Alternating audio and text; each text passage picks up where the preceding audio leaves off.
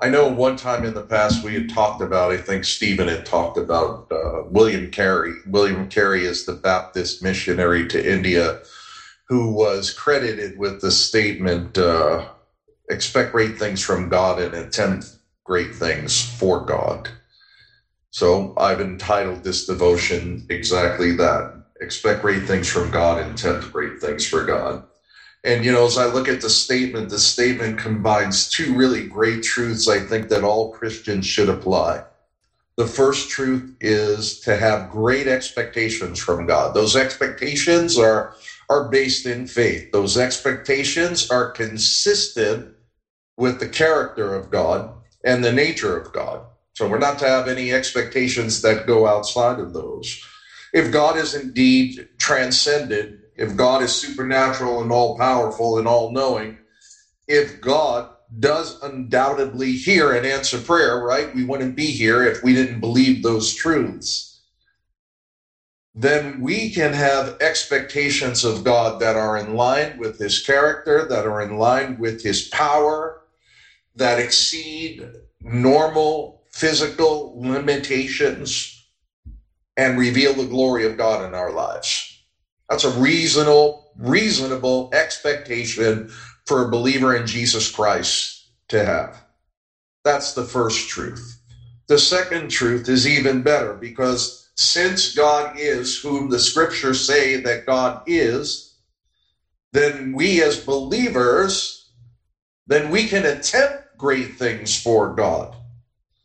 His grace and his enabling power will enable ordinary believers to do extraordinary things for the kingdom of God. And hence, we are to expect great things, but our expectation doesn't end there. We are to attempt great things for God.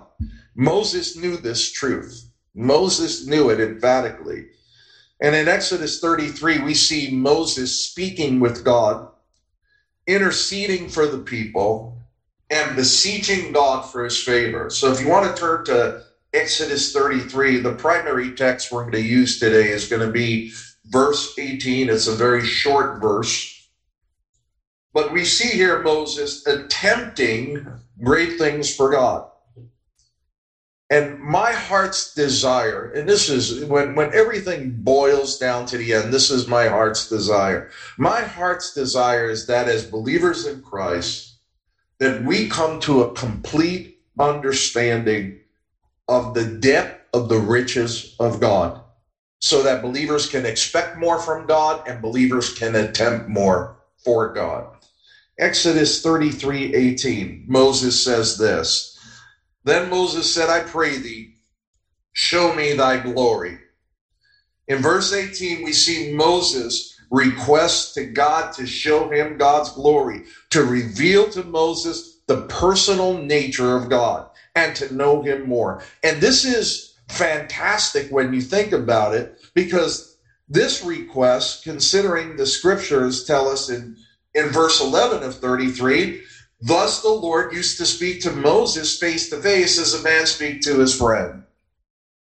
And my point simply with this is, look at the depth and the knowledge that Moses had of God, and yet Moses presses in to expect more from God. Moses, we know, was not lacking with experiences from God. Moses met God in the burning bush. Moses met God on Mount Sinai. Moses met and spoke with God in the tent of meeting. Moses was well acquainted with God personally, but it was still not enough. He sought more of God. And his request in verse 18 can be considered, if you would, the ultimate request. Show me thy glory. And I believe that when Moses asked that, I believe that Moses was totally enraptured with God. I mean, I believe that he was, for lack of a better term, I believe he was spellbound. I believe he was in such awe. I don't even know, honestly, if he realized what it was he was asking for. But he was in that place with God, meeting with God, and he wanted more. And the first question that comes to mind for us is, do we want more of God? I think there's a danger, and I think the danger is we have been taught to devour the scriptures. We have been taught to have right doctrine, and I am absolutely 100% for the necessity of right doctrine. But the scriptures, right doctrine, biblical truth is all designed to point us to knowing God, not knowing merely about God, but to knowing God personally.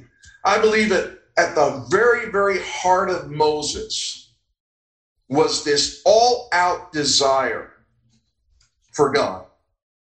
And I say that if we as believers in Christ, we all have a testimony, you know how it goes, of what we used to be and how we used to be, and then we came to Jesus Christ, and through the work of the Holy Spirit, God changed our lives, that we're no longer the people that we used to be. But too often, that is where our experience with God ends. It's almost as if, okay, yeah, I experienced this portion. Now I go back into normal human living, and I have to wait until I die, until I go to heaven. Then I'm really going to experience God as he is. We've learned to become content with crumbs from the dinner table instead of feasting at the banquet of God that he has prepared for us right here in this life. There is so much more to Christ. There is so much more to God and the experience of God. But do we expect great things from God? And are we willing to attempt great things from God? If our image of God is small, we're not going to expect great things. And neither are we going to attempt great things, because we know nothing of the person of God. Moses did. And despite his experience, Moses wanted so much more of God. And not only did he want more, but with boldness of faith, he asked God for more and believed God for more. But most believers are not even encouraged to pursue God and seek more of God. And they do not ask God. Hey, James wrote of this in James chapter 4, verses 2 and 3. When James writes, you don't have because you don't ask. And you ask and you do not receive because you ask with wrong motives, so that you may spend it on your pleasures. Think about this for a moment. James in that text makes an important observation. Here he states, if we do not ask, we do not receive. How many of us are asking and beseeching God every day for more and more of his presence in our life, for more and more of Christ, for the fullness of the Holy Spirit, so that God could equip us, that Christ would increase and that we would decrease? Jesus, our Lord Jesus Christ, even made this statement in Matthew 25:29. He says, for everyone who has shall more be given, and he shall have an abundance. Do we have an abundance of the presence of Christ in our life? Do we have an abundance of God in our life? Dr. Martin Lloyd-Jones wrote these words. Our trouble as Christians is that we are ignorant of God. We spend so much time feeling our pulse, taking our spiritual temperature, considering our moods, states, and fears. Oh, if we have some conception of him, of the inconceivable glory of God. Church, do you believe with me that there is never an end to the increase in Christ? That there really is an abundant and a deeper life in Christ? God's desire is not that we live whole-hum, defeated lives. That's not his desire. And that our existence on earth is only to wait for heaven when then we shall experience all these things. Jesus said, I came to give life, and that more abundantly. We can know God here. But do we ask for this? Do we ask for this? The first step is the expectation. Do we expect more of God? There's a prevalent mindset in most believers in Christ that once we're born again, the conversion is the height of our experience with God. That there's no more to desire. Consequently, what happens? What happens? I mean, this is very evident in the church today. What happens? We lose our passion for God. We settle into waiting for death, ironically. Then we will experience all that God has. How many times have you had an experience in your church where somebody got saved, they came in, and we use these words all the time. Boy, they're on fire. And then a year or a year and a half passes by and they go, well, he kind of cooled off. And it's almost said as if that is the normal process. That's not the normal process. Listen to the words of the Apostle Paul in Philippians 3, verses 8 through 10. This is the Apostle Paul. Boy, if anybody knew anything about experience with God and intimacy with God, it was the Apostle Paul. Listen to what he writes.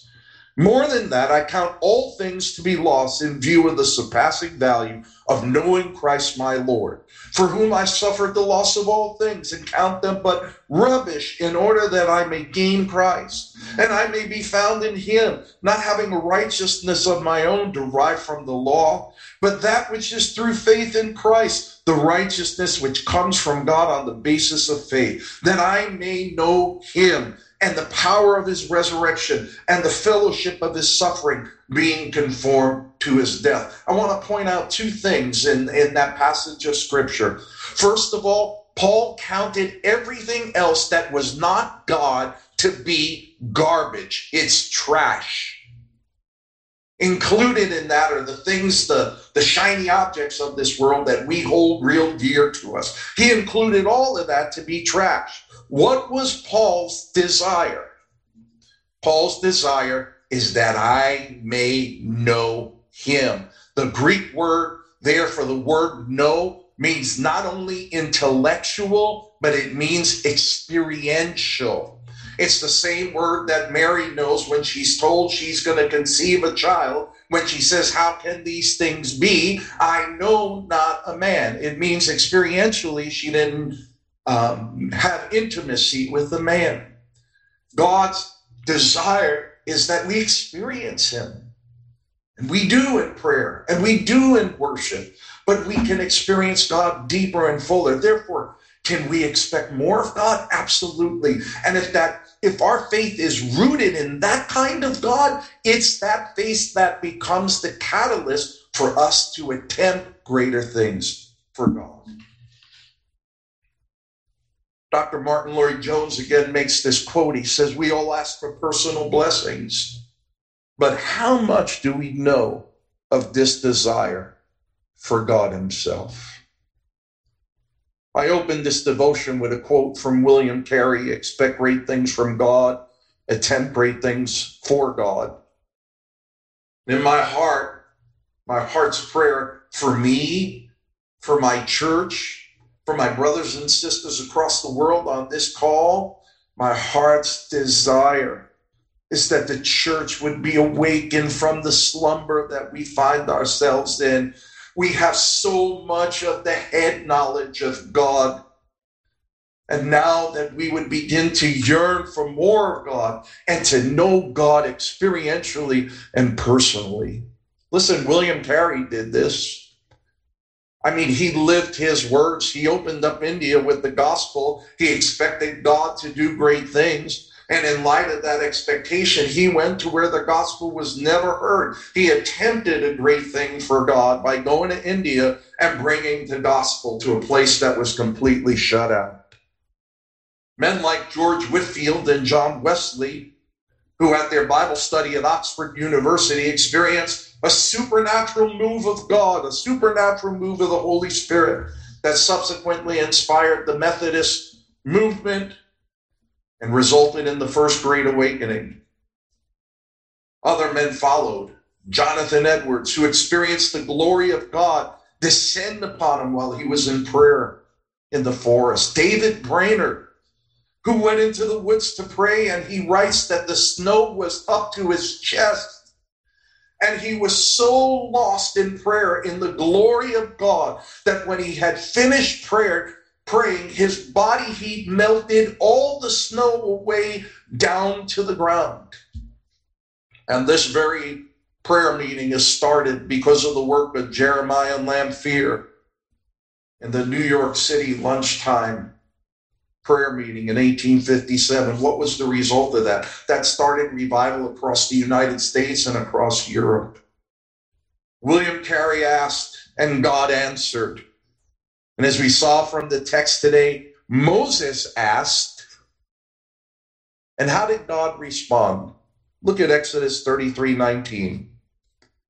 And he said to him, I will make all my goodness pass before you, and I will proclaim the name of Yahweh before you, and I will be gracious to whom I will be gracious, and I will show compassion on whom I will show compassion.